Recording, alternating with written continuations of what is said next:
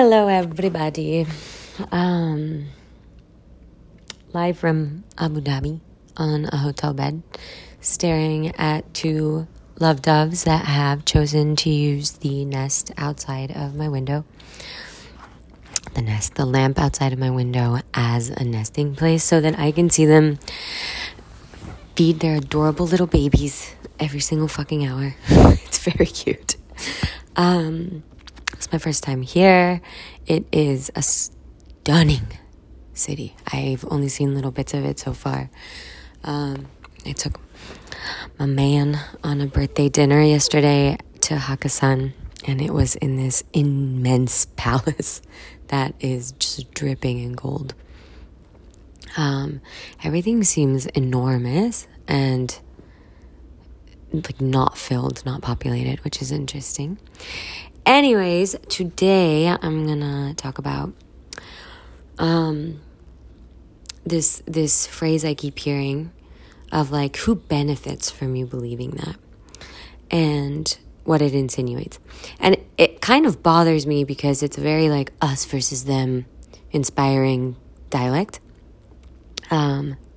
where like it's insinuating that there's some form of malice in people incentivizing you to believe what they believe to be true, which in my opinion is the most human thing ever, and you do it every day of your life. So it's annoying, but also problematic to me when people, specifically people who are very idealist and people who I respect, who are really trying to bring back more naturopathic approaches to medicine and preventative care and things that, you know, are just kind of speak for themselves, honestly. And they tend to ridicule and criticize both academia and the medical system by saying things like, who benefits by you believing that naturopathic medicine isn't real, or that like the vegan diet is good for you, or things like that are very polarizing, or that keto is good for you, or that meat is good for you, or that, I don't know, air is good for you. Like there's always some kind of incentive to prove that those people can't be trusted by saying that thing, like who benefits from you believing this thing, right? But you're doing the same thing that you're claiming they're doing. If you invalidate them, you benefit from you having the person you're talking to believe that person is having them believe something. Let me break it down a little clearer. So, a very popular narrative around this is like institutions like academia, for example, will be funded by major corporations that do have an incentive to prove one thing over another thing. It is easy to look at it and be like, oh, they're trying to hurt us by incentivizing us to believe that this one thing is more true than the research that shows us the other thing. That can seem evil when there is research showing the opposite of what they're funding. So let me put this in simpler terms. Let's say Corporation A wants you to believe that eating grass is really good for you. And they are selling grass, so this makes sense. And there's research out there that actually says grass isn't good for you. But they're going to incentivize the research that says that it is. It is easy to look at that and be like, that's so fucking evil. How could they do that? They're lying to us. But the truth is, like, that's their job. If they believe that grass is going to help people and there's research to back that, it makes complete sense that they back the research that supports what they believe to be true. I think there's a danger in using science as like, this is undeniable fact. It's not, that doesn't exist. Like science is a constantly evolving thing. And if you look at any one vein of science, there are always conflicting, there will always be conflicting research on either side. And the research, depending on who's doing it, can be valid or it can be non-valid, or it can be funded or it can be unfunded, it can be individual or it can be mass-produced. It's just really important that we have people understand that science is not God's word. It is not like the end-all truth. This is why doctors were saying that cigarettes were healthy not long ago and smoking them themselves.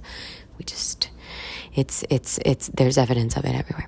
Anyway, what I want to point to here is the urge to otherize people in order to make your point is I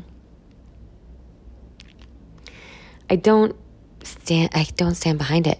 And I very much see how academic research and medical research done through institutions is very limited, hierarchical, and due to patenting, limited in how it is shared throughout the lay people like us.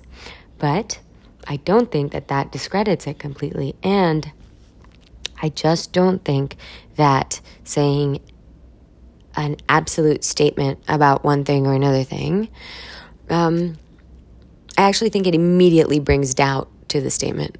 And for anyone being like, this is the truth, this is science, this is the truth, like a meat-eating diet will kill you, a vegan diet is bad, I immediately lose trust in them. Because there's science to back both. And I come from a background of, specifically a long time ago, vegan nutrition. And we studied the chemistry in it, and it was all very detailed, very extreme, and it made sense. And then as years went on and I developed physical ailments that had me not be able to eat carbs for a while, I couldn't be vegan. And so I had to start eating meat, and I felt the majorly healing effects of meat, and I studied the chemistry behind a meat-eating diet, and guess what? It was just as valid, and there's just as much evidence. And so it's really important to understand that just because you have your hands on some evidence, it doesn't mean it is the end-all evidence, and you stomping around and making other people not trust their own ability to read some research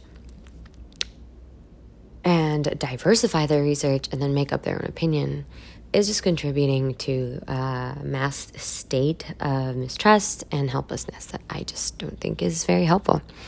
If you look at what the corporation is doing by only funding the study that they believe is true, I would want you to think about the thing you're most passionate about. Maybe it is, if you're an idealist, maybe it's that everyone should have free grass no matter the cost, right? And so you inherit overnight billions and billions of dollars, and suddenly you have the power to make this true. But you go in with all of your power and resources, and you disperse the grass, and you meet this thing that you thought was going to be like the solution.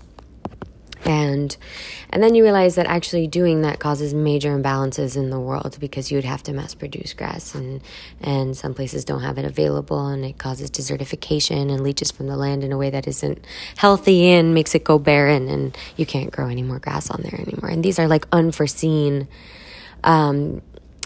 effects of you doing this thing that you thought was just like a right. It was just the way you thought things should be. And you can bet your butt that there will be plenty of people who see you as evil, even though what you were trying to do was make this thing you thought was really important more accessible worldwide. And when we look at a corporation and we think they're so different than we are, it's dangerous, because it has us believe we're superior to them. That we don't have the capacity to do what they're doing inside of us. But a corporation is not a person. It is an expression of humanity that we have created and enabled and keep funding day after day. And when we otherize it as something that isn't a part of our own humanity, then it can be really easy to justify being a fascist, being uneducated around stuff, pushing, basically doing what people are claiming they're doing, pushing an agenda, making them evil. We end up contributing to that kind of attitude instead of having us really own, like, okay, what part of what they're doing can we relate to, and how do we incentivize each other to shift more, right? So I'm not going to actually try and describe this particular thing because it's so complex, but rain dove is this brilliant person who did an interview with Nico Tortorella a few years ago around how our younger generations and pretty much older, every generation can work with major corporations to incentive so that we can incentivize each other instead of being like, shut your company down, it's evil, which is like never going to incentivize them to do shit. It would be more of opening the conversation of like, if we can commit to being valued customers, like this is what we would want to commit for. So like, what kind of vehicles are you producing? And like, if you start producing more of these, and we're more inclined to like be loyal to this brand or purchase more of this brand. And I'm way oversimplifying what they had said, but I will share a link to the podcast on my social media, or send me a message and I'll send it to you. But it just made a lot more sense to me because I definitely was a protester as a younger human, and I was so angry and rioting, and I will tell you that I don't think a single thing changed in the world because I stood outside yelling at the company with the picket sign. It's just not it's not realistic. If you think about that in a smaller scale example, like how willing are you to change if someone is yelling in your face how evil you are all day long? Like, you're probably not like, you know what, they might have a point. Maybe I should like sit down and listen. You're probably just on the defense and like eventually get bored and want to ignore it. This is no different to some extent. Anyway, here are my 2 cents. Stay tuned for the next podcast, and we'll be talking soon.